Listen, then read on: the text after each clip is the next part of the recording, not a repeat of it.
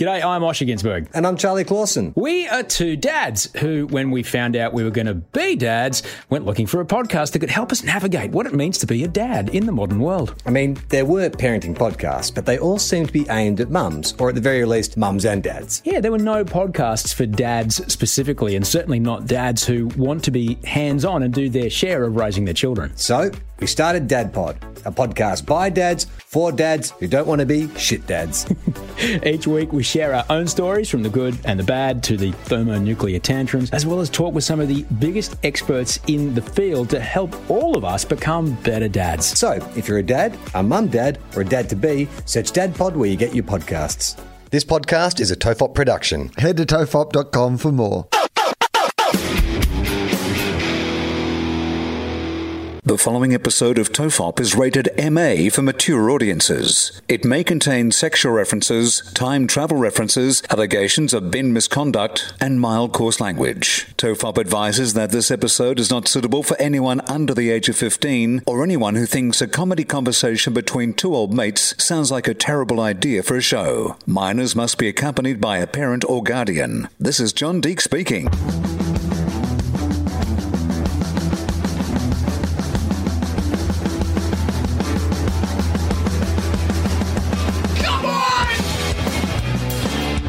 Hello and welcome to Tofop. I'm Charlie Clausen and I'm here to present another compilation episode. We're taking another week off the show. It's the middle of the year.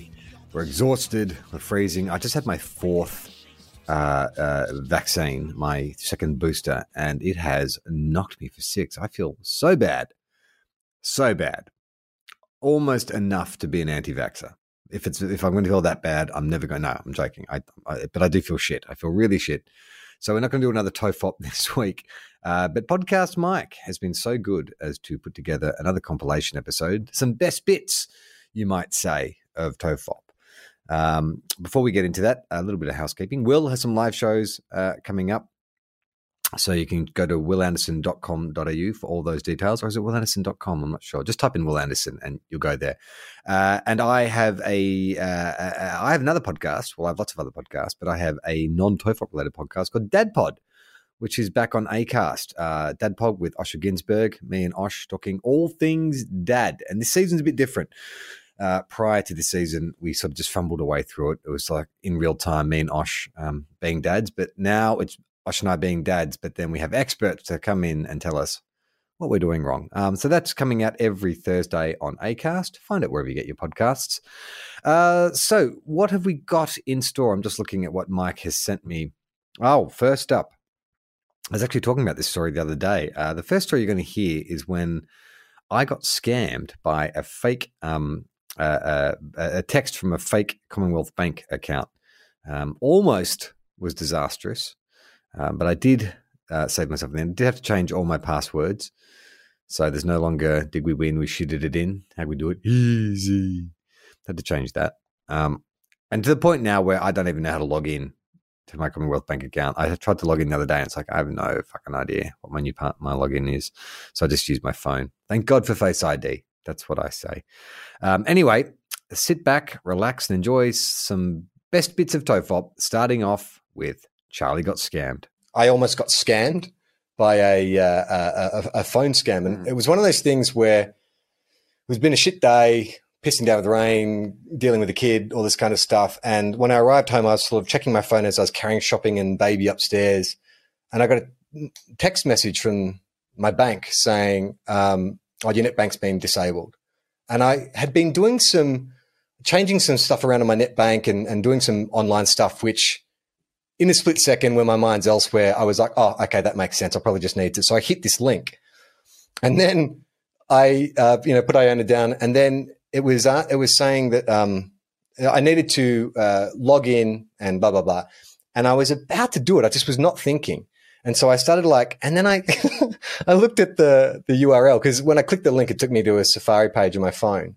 And it was Combank, but bank was spelled BANKK. So I was like, shit, I hit the link. And so I call the bank, they call their fraud department or whatever it is. And firstly, there must be a lot of frauds going on right now, because when you go on NetBank and you check out fraud, they give you a list of the latest frauds, and it's so long. Like there's literally 40, frauds currently active that you should look out for, like the specific messages and emails and text messages and all this kind of stuff. So anyway, while I'm on hold, I keep getting, and the other thing too is the text came from the Commonwealth Bank. Like that's why I thought it must be real, because the previous messages in that thread were all legit ones from the Commonwealth Bank. So it was really well disguised. But then I start getting sent these prompts on my phone, text messages. You know how you get sent a net code? So it's like, log in with this net code. And I'm like, fuck. And it kept and I was getting freaked out because it was like every 5 minutes it'd send me another prompt. Hey, dude, just log in. Just log in. On, so I'm sweating going, is this like just fucking log in there. Yeah, that was really, but it was like, is this like a bot, or is this someone actually kind of, in Russia or somewhere, well, maybe not Russia, but, somewhere like some hacker trying to get my bank details. So the guy came on, and the thing was, because my brain had been so occupied with other things, I couldn't entirely remember how far through the scam I had gotten. I knew I'd clicked the link, but had I put in my client number, because I also remember I was like, that's weird that it hasn't taken my app, and I opened my app, and then I was like, I got confused between was I using the app or was I using this dummy website that the scammers had set up. So he was running the guy. And then I started getting real paranoid and was like, am I actually talking to a guy from the Commonwealth Bank, or have they hooked up my phone to some kind of, because they got my phone now. They obviously know my number. Am I talking to some reality's a simulation? Simulation. Yeah. And so, he was looking through all the bank accounts. He's like, look, there hasn't been any suspicious activity. So I think it's all okay. He's gone, but it's weird that they have your number and they keep sending you text messages. So I'm going to refer you to another fraud department. So I got referred to another fraud department, and I kept getting passed up and up the chain, and I was sweating because I'm like, fuck, why are they sending me to such senior dudes? I've really fucked this. And so they were baffled. They hadn't seen, this was a new scam, apparently, wasn't on their list. And one that kind of freaked them out a bit, because they said, well, obviously they're aping our phone number, like it's some kind of what do you call it? Like cloaking device or something that makes it look like a Commonwealth number. And the fact that they could then hold on to my number and then reuse it. So they said, look, we've shut everything down. We're just going to, we've shut everything down. You need to go on now and just redo all your passwords for everything, for your NetBank, for your phone password, all this kind of stuff. And then they had to ask me my security questions. Now, I'm not sure if you remember this story. In one of the very early episodes of TOEFOP, I spoke about having to do a security question clearance. And it was back in the days where you'd pick your own questions. And when I used to play junior footy, after a win, we had this call and response thing, which was the coach would go, did you win? And then we'd say, we shitted it in. How did you do it? Easy. And so that was my security question 20 years ago. And I told this story about how embarrassing it was. The lady was like, okay, the first question is, did we win? And I had to say, yes, we shitted it in. How do you spell shitted it? How'd we do it? Easy. So, all well and good. And I thought that was the last of my ridiculous question and answer, security question and answers. But this guy's gone, okay, Mr. Clausen, we just have to ask you some security questions. And I can tell you these now because I've changed it. But see if you can answer these two security questions well. Both are based on popular 80s films. Mm-hmm. So the first security question is, who's the moosiest moose we know? Who's the moosiest moose we know?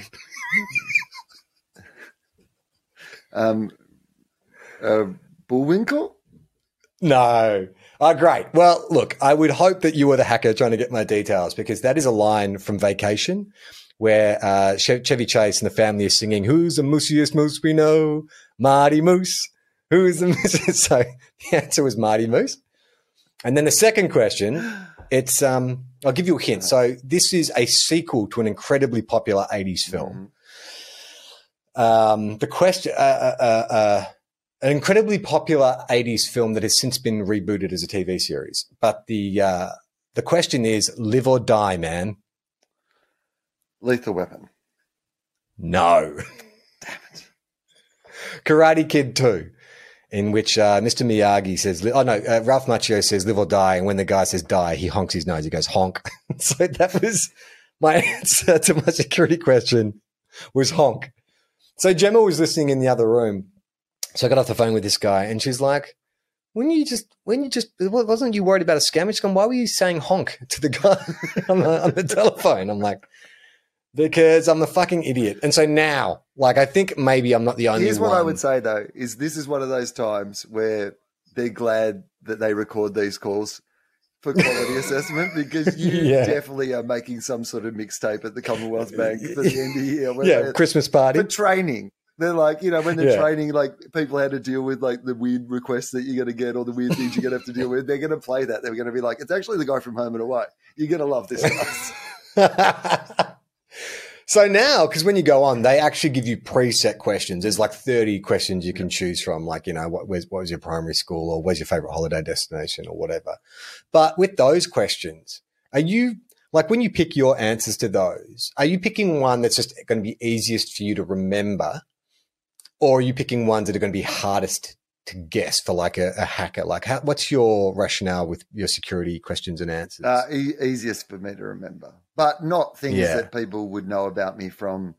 So I have, I think, a smaller list, and probably you as well from doing this podcast, but me from, you know, obviously, you know, having written bloody columns and, like, been on the radio and, there's like, a lot of info about you out there. So much information about me, like, yeah, where I grew up, it'd be so easy to find out, like, you know, the road that I grew up on from a series of jokes that I did about the name of the road that I grew up on, you know, like where I was born, like what my mother's maiden name was, any of those sort of things, names of your first pets, all those sort of things have been stuff that I have talked about. So I normally have to go a bit deep on there. I'm like the pitcher, and the catcher keeps, like, you know, going, send this pitch down. You know, I want to see the curveball, and I'm just shaking it off. Can't answer that one either, mate. You're going to have to go lower on your list. What else you got? Well, then there's also the question of, like, how you actually, you know, because you've got to be, like, you know, you've got to, are you uppercase, lowercase, are you using punctuation, like all that kind of stuff. And then I'm like, some of these answers are a bit complex. And so I'm sort of treading the line between, well, this is kind of not easy to guess, but I don't think, I still, as ridiculous as it is, did we win? We shitted it in. Like, the only hacker who was going to guess that was someone who played under 11s football with me at the East Brighton Vampires, I reckon. And even then, I doubt their recall would be that good. Also, obscure trivia from, like, I mean, you went Karate Kid 2 and, you know, Vacation. It wasn't like you went the two biggest movies on the planet where whatever the, you know, like, what is life like in Forrest Gump? And then someone could just say, oh, yeah, a box of chocolates, right? Okay, I'm in, right? Like, go ahead, make my blank. Bed? Well, that was the point. I went obscure. I didn't get in. I thought it was bed. Although we do live in an era of, like, fan service, and the 80s is back in nostalgia, maybe it was the right time to erase those 80s references from my online banking, because everyone, like, you know, there's a fucking Cobra Kai TV series. I'm sure Vacation will be getting a reboot soon, and all those films, all those TV shows, they just love a fucking reference to every scene and every bit of art direction, every bit of costume that was meaningless or had a minor bit of meaning in the original is now like, oh, this is how so-and-so got his hat. This isn't why so-and-so drives this car. It's like, yeah, so Marty Moose would be getting his own series soon. No, you're right about that. Like, the references become more common. Also, you know, the 80s were a long time ago. You don't know how politically correct your answers are. You know, it might be, who are your three favorite heroes? And you're like, Mel Gibson, Woody Allen, and Michael Jackson. Suddenly you're red flagged.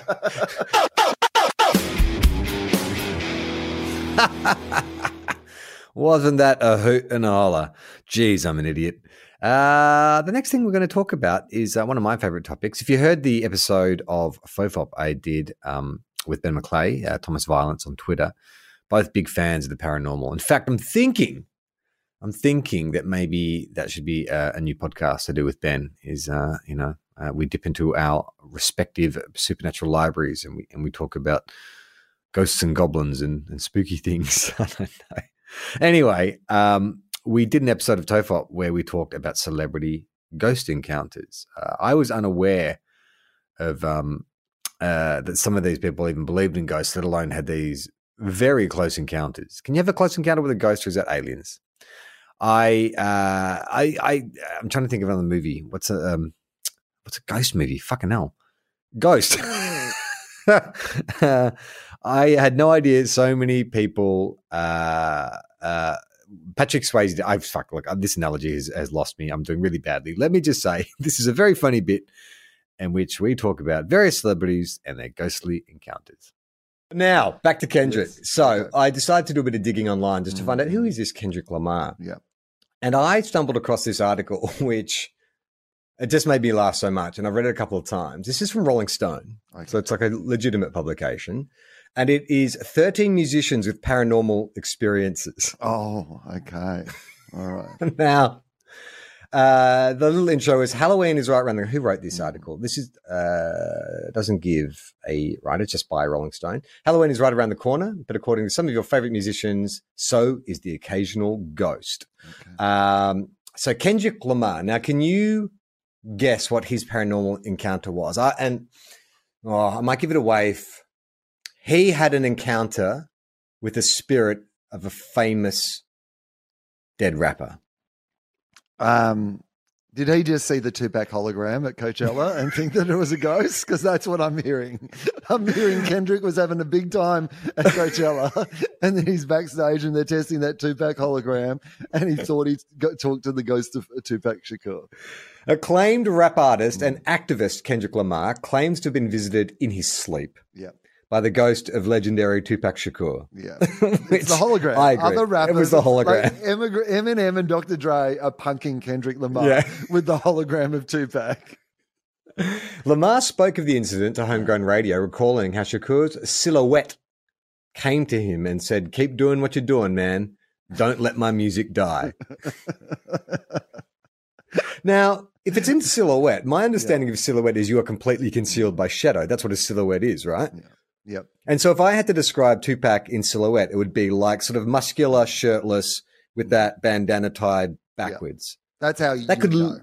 literally be anyone who was muscular and bald with the bandana tied backwards. It could have been Dr. Dre pranking him. It could have been, but like I said, Dre's already paid all that money for the Tupac Yeah. hologram. He's already got that. Why would he even have to bother dressing up himself? This experience later inspired Kendrick to the closing of the song "To Pimp a Butterfly," Oh, yeah. titled "Mortal Man," in which he samples his real-life interview with the fallen rap legend in 1994. Now, here's what I was going to say. I thought it was going to be when he met Ghostface Killer. No. And it's like, he came in to rap on your album, man. He's not an actual ghost. He was just in Wu-Tang. The next artist, Ace Frehley from Kiss, has a connection to the other side. Okay, yep. Founding Kiss guitarist Ace Frehley recounts two different occasions when both his wife and daughter were violently pushed down the steps of their home by what he claims to be a ghost. I bet. What Your it Honor. claims to be a ghost.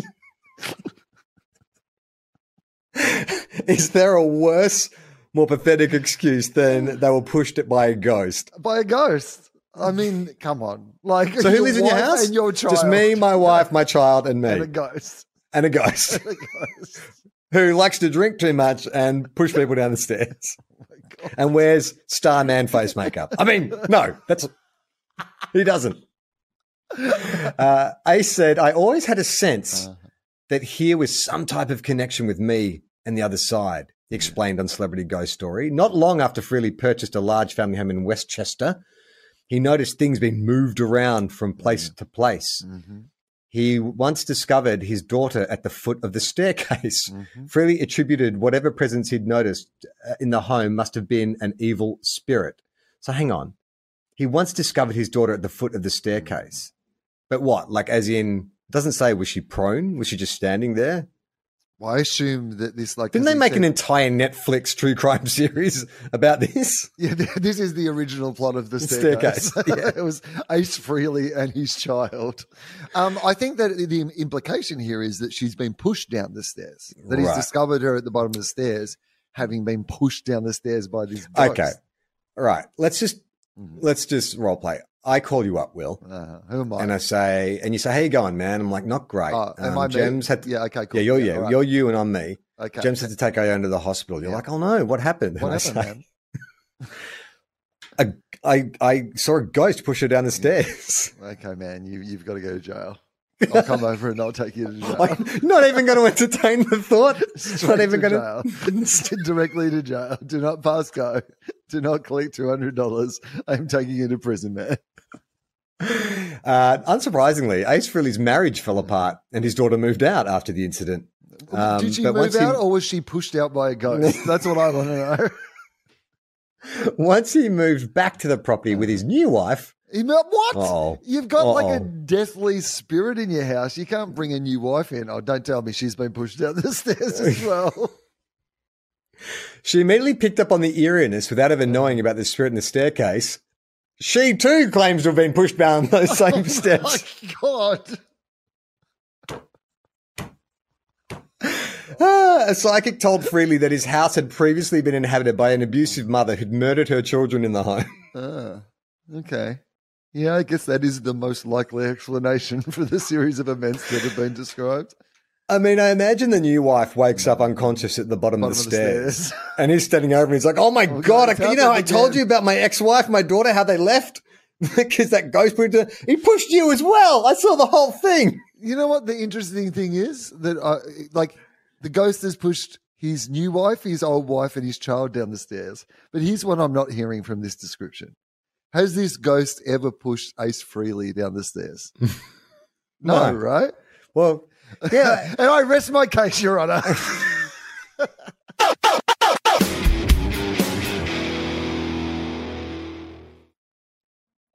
Just keeps getting better, doesn't it? This next bit is a subject we talk about a lot, or a person really we talk about a lot. It is The Rock. I noticed over the last year to 18 months that in promoting his upcoming film Black Adam, The Rock had used this tagline: the hierarchy of power in the DC universe is about to change. And it was so clunky.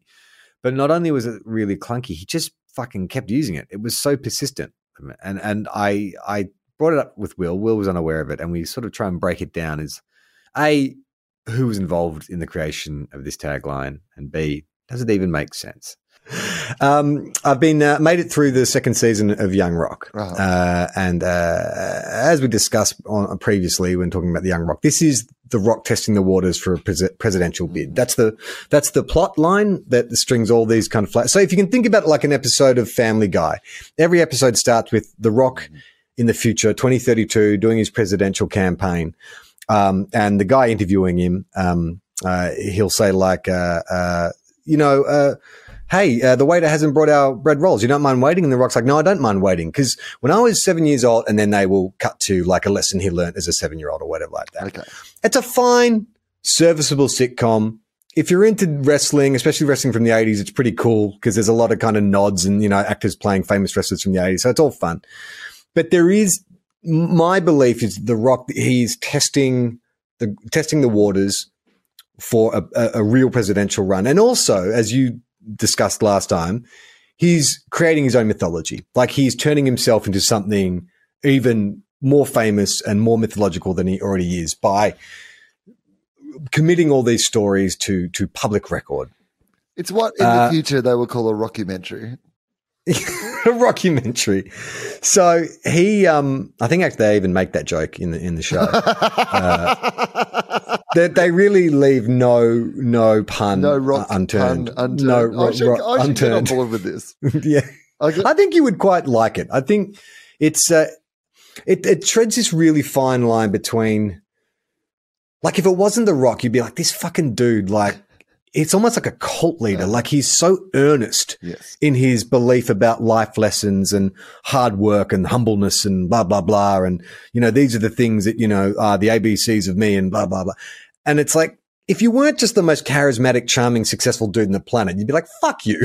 Like, I resent this. Yeah. I resent this and I resent the show. He is. So it's fine. It works perfectly for him. Spoiler alert, at the end of the second season, he loses the election to become president. And I'm like, that's interesting.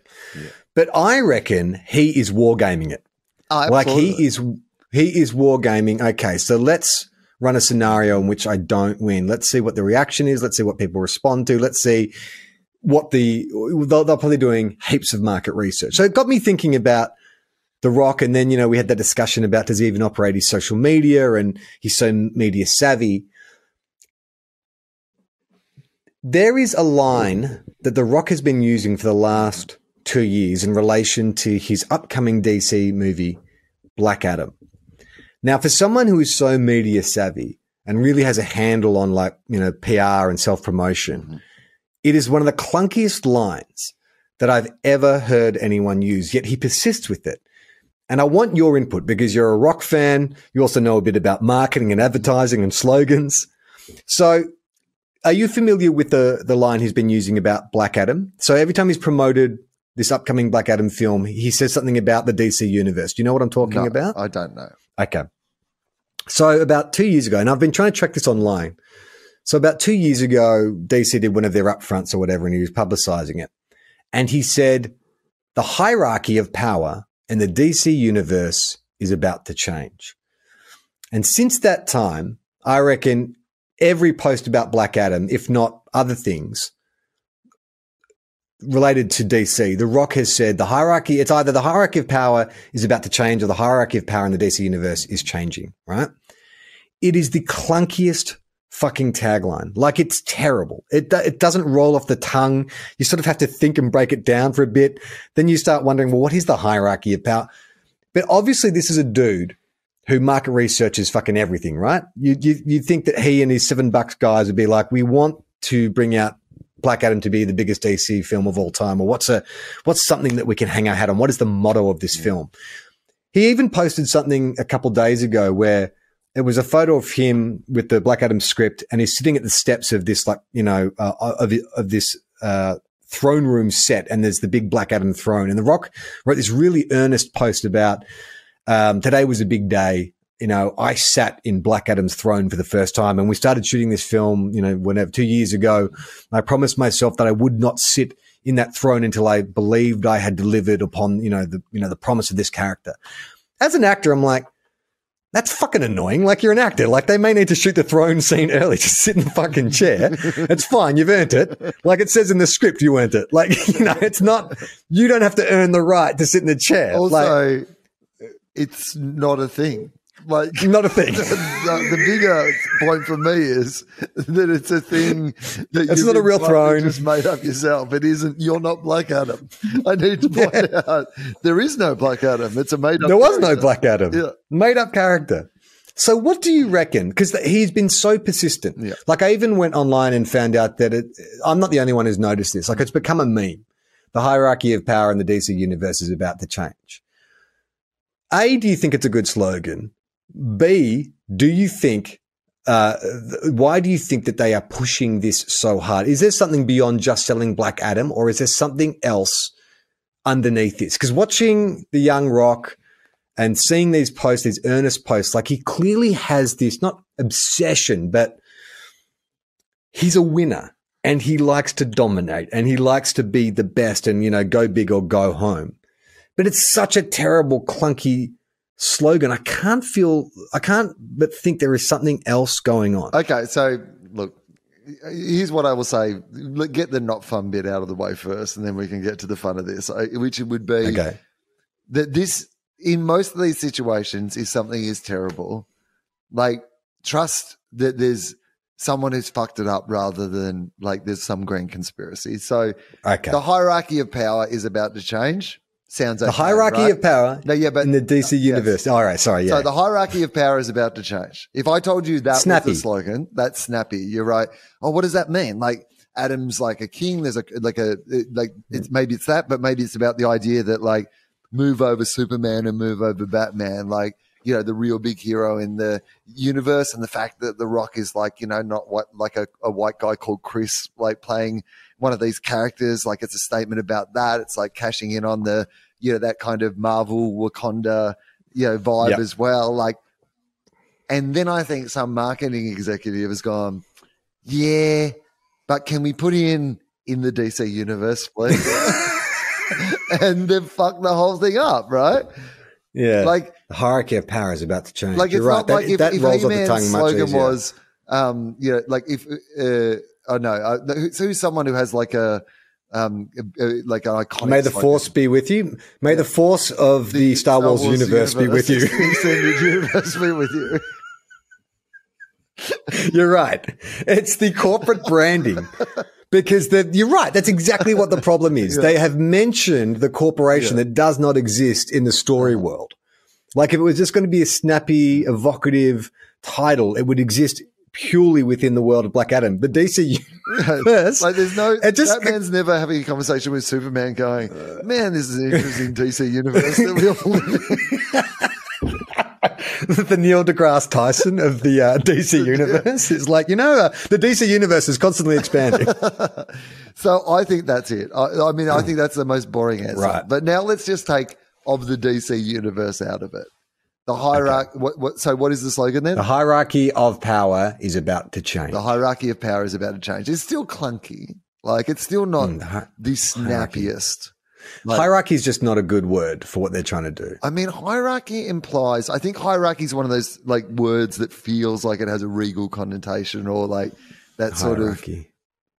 Yeah. But also, I wonder if it is about that idea of they're trying to launch, like Batman and Superman and all those sort of things haven't quite worked out for them in the way that, perhaps Spider-Man and movies like that are, doing. So maybe this is their thing of going, no. Like we've got a new big star and this is not like a little, DC movie. This is like a Batman movie or this is like a Superman movie. This is like a Justice League movie. This is, how big this movie is going to be. But to take it to where I think you were taking it, which is this a secret message that the hierarchy of power in our society needs to change? Then sure, I'm on board. Absolutely. The QAnon thing, of course, is the storm. The storm is gathering or the storm is coming. Do you know this?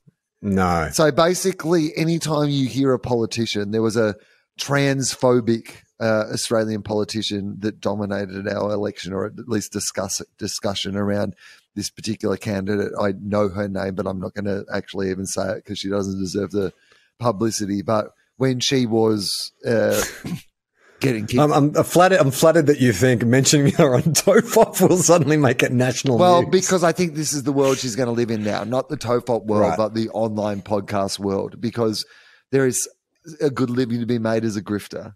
And if you are seen as one of those QAnon people, look at Marjorie, whatever her name is, Thompson. Is that what her name is in America? Green. Sorry. Yeah. Marjorie Taylor Greene. Is that her name? Yeah. So Jonathan Taylor Thomas's mother. Yeah, that's right. I believe. And Tom Green's mum as well. Jonathan Taylor Thomas and Tom Green's mum, Marjorie Taylor Greene. And she, there is an audience there that you can tap into. And so the code word is the storm or the gathering of the storm or the storm is coming. So Trump used to tweet about the storm and, this particular politician tweeted about the storm. And so maybe... So hang on, are you saying that Charlie Cameron of the Brisbane Lions every time when he says he's part of QAnon? Go Storm, he's actually sending out secret messages to his QAnon followers. That's some two podcast streams bleeding into each other. But you can check out our other podcast, Two Guys, One Cup, an AFL adjacent podcast, where we do things like read the Twitter feed of Charles Cameron from the Brisbane Lions. It is exclusive to the Lister app.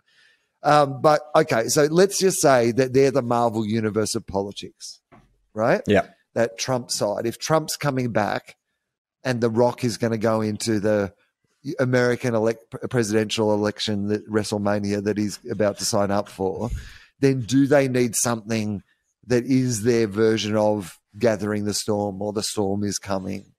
So maybe the hierarchy of power needs to change. Is their effort to tap into that? Yeah, I think it's just like you say, maybe it's the simplest solution is they're just wanting to rebrand this franchise and they want to do it with a bang. And they're like, well, we need to upset the apple cart. And everyone knows the big DC characters, Wonder Woman, Batman, and the other guy. Everyone knows. Everyone knows. The one who keeps Superman. And the one who keeps getting in fights in Hawaii. That one. Yeah, that one. Don't you? Isn't that like? Oh my God. Isn't that a real fucking issue for the marketing team at Warner Brothers? I can't. Oh my God! Like every day, I was like, can't believe they're still writing about this story about Ezra Miller getting arrested in Hawaii, and I'm like, oh no, it's a different story. I believe they throw chairs every time. Like I read the same two articles. It's like, oh, must be the same article. No, he's thrown a chair. Sorry, they have thrown a chair twice in their time as a. What is he doing? Like, is this? They hate. They. So I keep fucking this up. I mean, I know your intentions are right.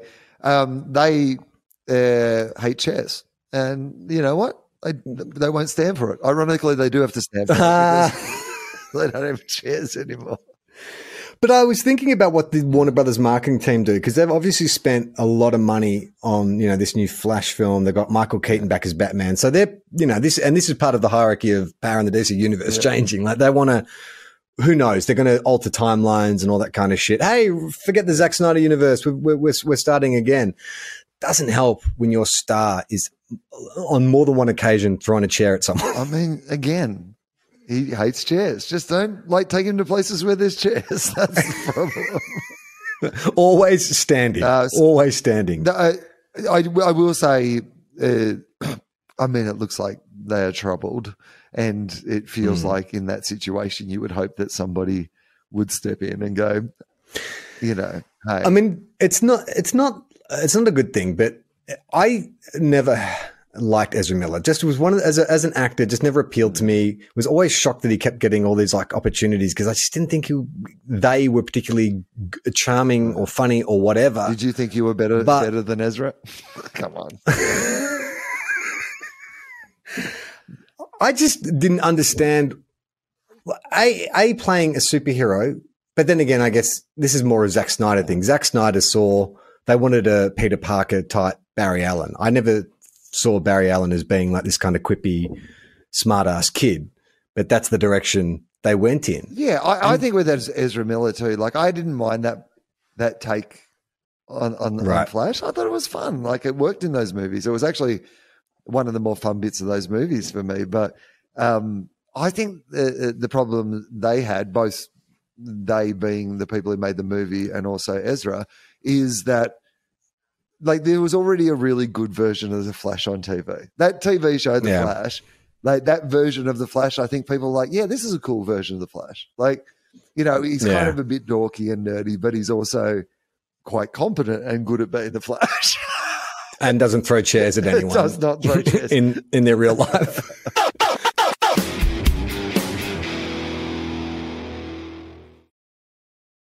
And that's something that I don't feel ashamed about. Like I honestly think he's the best of us.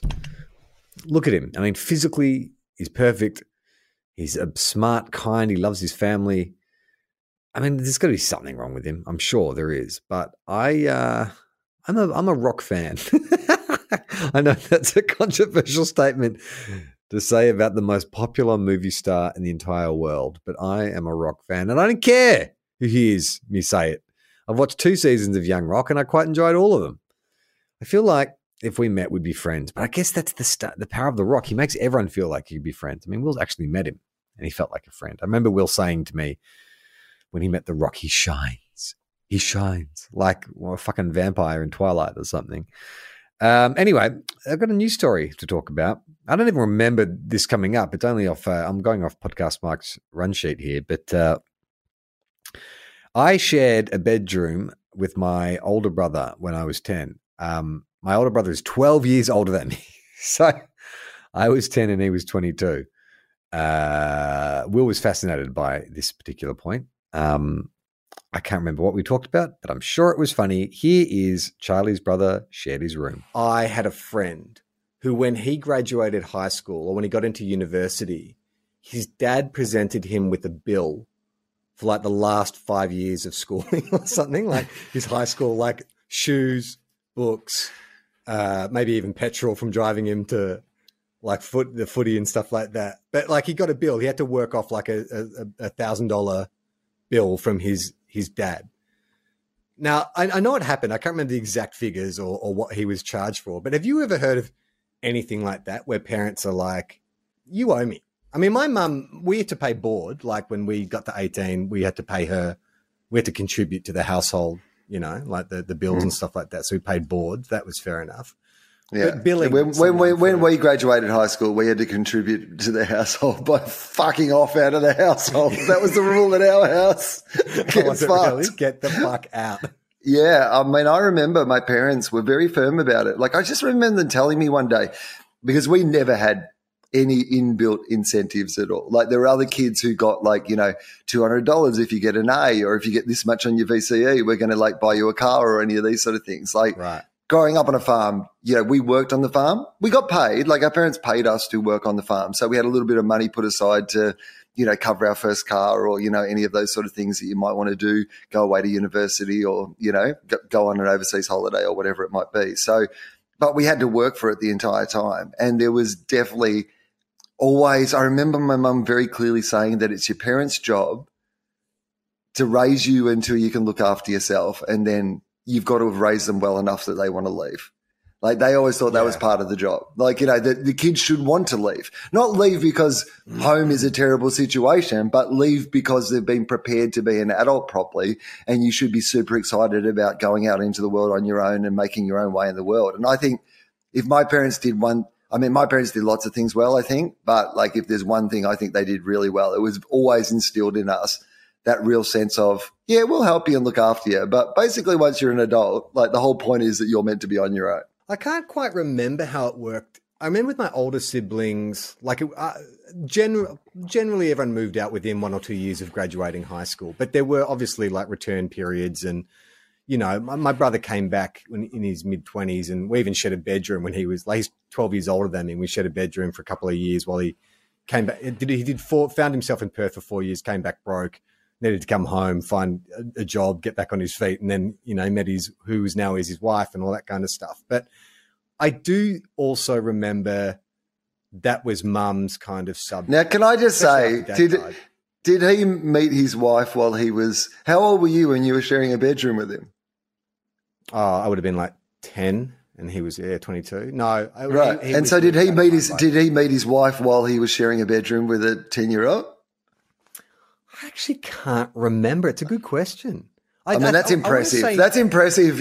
Like, about your personality, the strength of your personality, that you can woo someone to marry them when you're still sharing a bedroom with your 10-year-old. I honestly can't remember him. I can remember Jamie moving out when he was 18. Like, he definitely, because he had a flat on Duke Street, like your first crash flat, like, that you have with your mates. Because I remember I went to a party there once. He was babysitting me one weekend. Mum said, take your brother out. So he took me he was 18 or 19. He took me to his flat and he had a party. Like, so you can imagine what I saw there. Like, I was 6 or 7.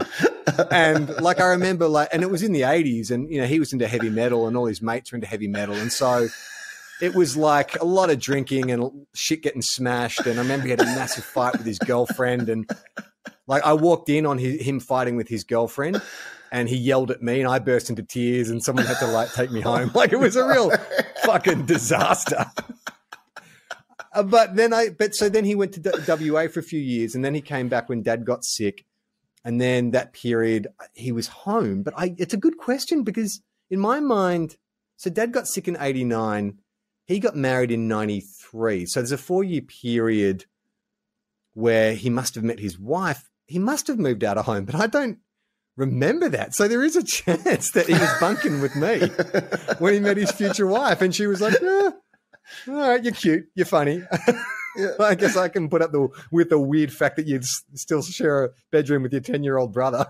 Yeah, like, was his pickup line, I currently share a bedroom and I'm looking to share a bedroom with somebody else who isn't my 10-year-old brother. Maybe.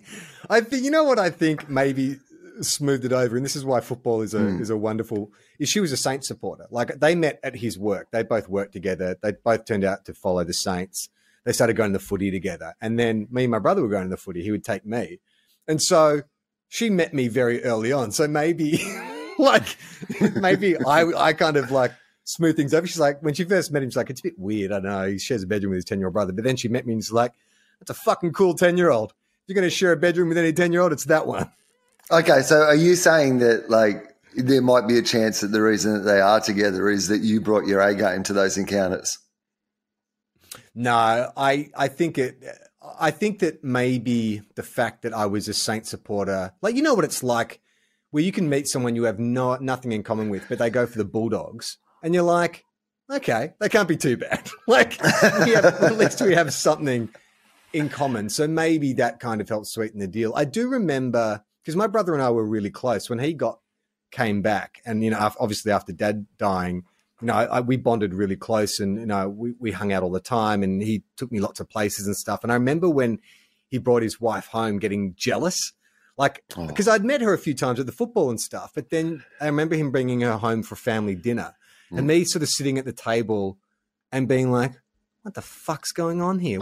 Wait a minute. Like, you're trying to take my brother away from me. Like, yeah. And getting really kind of like, I don't like this. I do not like this. She is not getting to sleep in my bed in the bedroom. You don't have any understanding of how it works. Yeah.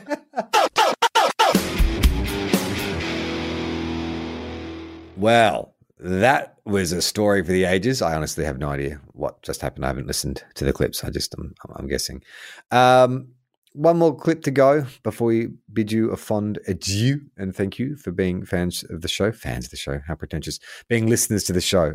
We really do appreciate every one of you. In fact, it's been a very trying time for Will and I for different reasons over the past couple of years, and your support, both financially and just in general, online, you know, the enthusiasm you've shown for the show, even after 12 years, it's really great. And we really do appreciate it. We know sometimes we get things wrong and we fuck up, and we overpromise and underdeliver, but it genuinely is something that we're both very fond of, and we love the fact that there's an audience out there for that.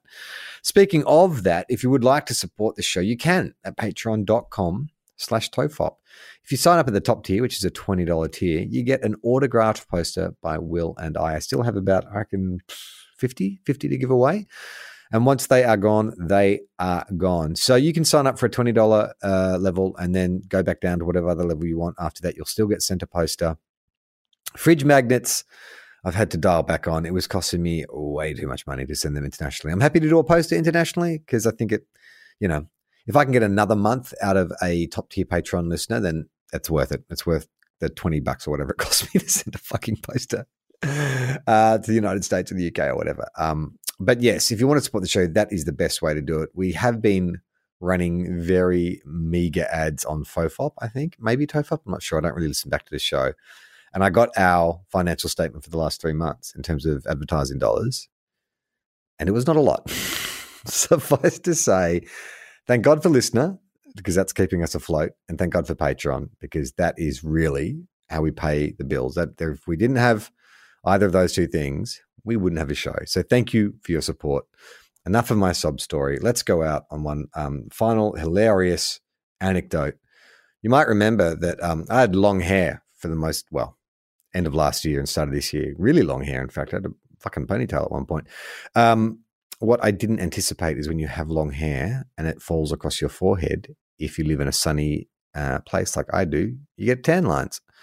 So I got a tan line across the top of my head, well, pale across the top, tanned underneath in the rough shape of my fringe, or a forelock if you're a horse. That's a bit of horse banter for you horse freaks out there. I don't know. Oh, this fucking jab has really done my head in. I feel so crook, and I just spent 2 hours trying to get my daughter to go to sleep. So I am exhausted. But again, thank you so much for your support of the show. We'll be back as soon as we can. Just taking a little bit of time out. And while we're not doing shows, we're still doing Fofops. So check out Adam Zwar is on Fofop this week. He comes back on the show. Adam actually came around for dinner at my place a couple of nights ago, and I was like, fuck, dude, we should do a podcast. And so 2 days later, we did it via Skype, which is ridiculous because he lives 20 minutes from my house. But that's the way the world is these days. But it's a really great chat. He talks a lot about his time growing up in Brisbane, a bit of backstory around Wilfred.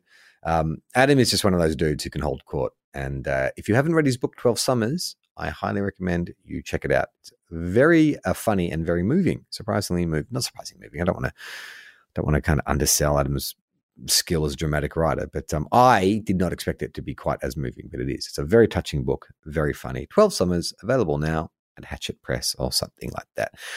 If you go to the FOFOP episode description, you'll see a link to that book there. And of course, Two Guys, One Cup, exclusive to the listener app. It's been a fucking blast this year. I know there's been some bloody naysayers and shit, but Will and I have really enjoyed doing Two Guys, One Cup this year. We've been the resources that listener have made available to us has meant the show has changed a bit. Got a little bit more professional. And we're obviously putting out clips every week as well. So go to our Instagram and our Twitter account to check out some Two Guys, One Cup highlights. And don't forget, we do our tips every Thursday afternoon on Instagram Live. But that's it from me. Stay cool. Trialing a new sign off. No, I'm Charlie Clausen. It feels weird with that world here. Mike, just end the show. Well, I'm not sure if you have noticed now that we are doing this podcast with a HD video, I have a tan line. Have you seen this? This is one of the kind of drawbacks of having long hair. Over the summer, I was wearing my hair down, and so now I have this patch of white skin here. This is good motivation for anyone listening to sign up to our Patreon so you can see the full video of me pointing out where my sexy forehead tan line is. Can you see that, the color difference? Here's what people at home need to know. So this technology we're recording on, you get the perfect HD video, but sometimes because of the nature of us being over the internet, we see each other a little fuzzy. So until you pointed it out, I just assumed it was some weird quirk of the technology, that I was just getting some sort of glare off your forehead or something from like the lights. And I was like, that is a weird like effect. It kind of feels like, to be honest, that you've got like a kind of horseshoe shape on your forehead, like that's just sitting there. But I just assumed it was the bad lighting. I didn't realize that this was actually, that came with your skin. Any lighting circumstances that it would be there. I only noticed this on Friday. I went for a run and I had some time off. I was in daycare, so I was like, I'm going to go to a cafe. I'm going to bloody spoil myself and actually like eat lunch in a cafe. And I noticed that everyone was coming. Now, have you run to the cafe? Walk me through this. So, did you run to the cafe? No. So I did the lighthouse run in Byron, and so I went up and down there, cooled down in the park, stretched. Allowed myself to kind of my heart rate to get to a more resting level. And then went for a bit of a wander through town and thought I will indulge myself with a lunch in a cafe, like a bloody independent adult who doesn't have a kid. And I noticed that people were looking at me strange, but I just thought, well, it's fine. I'm in Byron. Maybe it's because I'm not alternative enough, or maybe because I'm not Botoxed enough, depending on what side of Byron you fall on. Are you part of the original alternative crew, or are you part of the Byron Bay kind of movement? I fall on neither side. But when I went to the bathroom, I looked in the mirror and I realized that even though I'd cooled down, stretched and stuff after my run, that I was quite red-faced. But the red had not distributed itself evenly. And that's when I noticed this tan line as well. So I had large blotches of red, but kind of ran like a Rorschach test of inflammation around my face, with a large pale white dot here where my tan line is. But the thing is, everyone was polite because, they were staring, but no one was saying anything because it looked like a pre-existing skin condition. Like, what's that one that Michael Jackson had? The vertigo or something like that. It looked like I had. Yeah, vertigo, of course. That thing that everybody knows about, vertigo. Vertigo, go. So, yeah, I don't know what I'm meant to do about this tan line, if I meant to even it out or anything like that, but I haven't had long hair for a while. No, I own it. I think that should be your signature look. You've been talking about that idea of what's my look? How do I fit in this community? I think top deck head. People can just like go, who's that guy over there whose head looks like a Cadbury top deck head? Actually, with the blotches. Top deck head. Who's that deckhead? Did you call me a dickhead? No, mate, deckhead, like top deck. Yeah, they can shorten it to deckhead. I like being top deckhead. I'm not against the idea of having a signature kind of look. Like there's certain in high, you know how like in high fashion, like generally the fashion industry is pretty terrible for body image for, you know, men and women and forcing them into very narrow kind of fields. But then occasionally there'll be one like tokenistic, you know, runway model who's got some strange kind of like pre-existing condition or abnormality. It might be minor, like big gap between the teeth, or it might be like a skin condition or something like that. Maybe, I mean, is it too much of a stretch to think that maybe my fashion career starts now? That everyone's like, you know, we've got this new label we want to launch. We want someone different. We want some cut through. We want to say we're independent. Find me a top deck head. Is there a top deck head out there that we can get? And then one guy was like, well, I was at a cafe the other day. And this blotchy top. Yeah, well, because you are the least qualified person, right? Like at the moment, because you're like a white straight man, like a middle-aged white straight man. Dime a dozen. Plenty of them around. They've had it too good for too long. Saturated like market. you just going in. Right. As that's not a good hook for you at the moment. But top deck head, I feel like that's a look. That feels like a fashion forward look. Like, you know, if you could actually get that to catch on, like if on TikTok or whatever, it became a trend of like, oh my God, did you see that guy with the top deck head? Maybe you need a sponsorship from Cadbury's Top Deck, right? You need to get Top Deck on board. You maybe get some viral money behind it and you try to make people, maybe you've got to incorporate it with a community. So what's a community? Because that's what you need, right? You need cool culture, like normally leads these sort of things. So I'm thinking decks, I'm thinking skateboarding, right?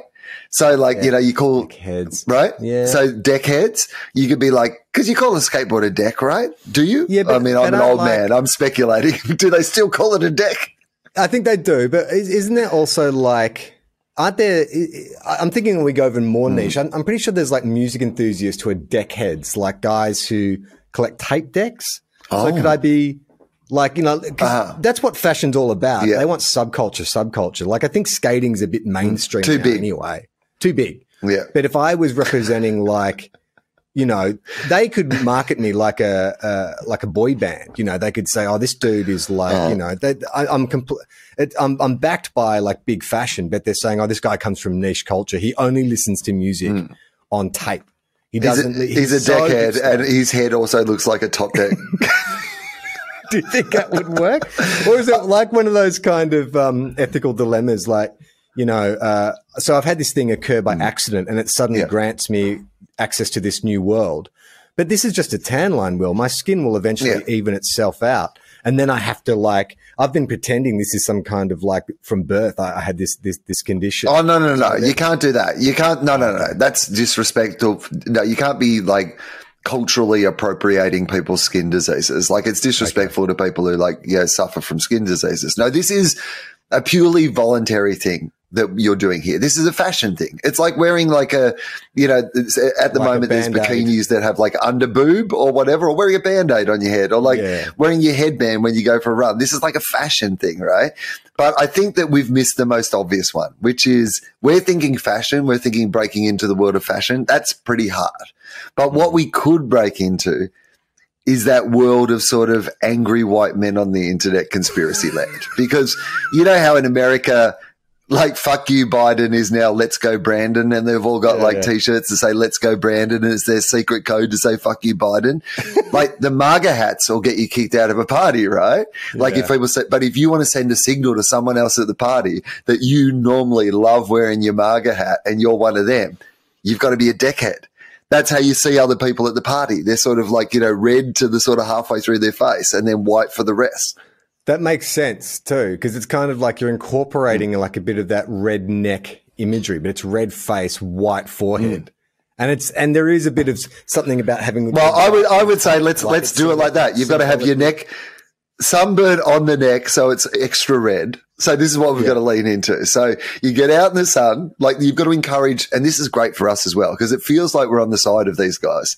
But the other thing is we're encouraging a lot of them to get really bad skin cancer. So we're doing our bit for world peace as well. So we encourage people that if you really love, the alt-right, what you need to start doing is getting this deckhead look where you completely sunburn your face right up to your forehead, and then it's like pure white up there. That's the kind of secret signal that like pure white, redneck, pure white.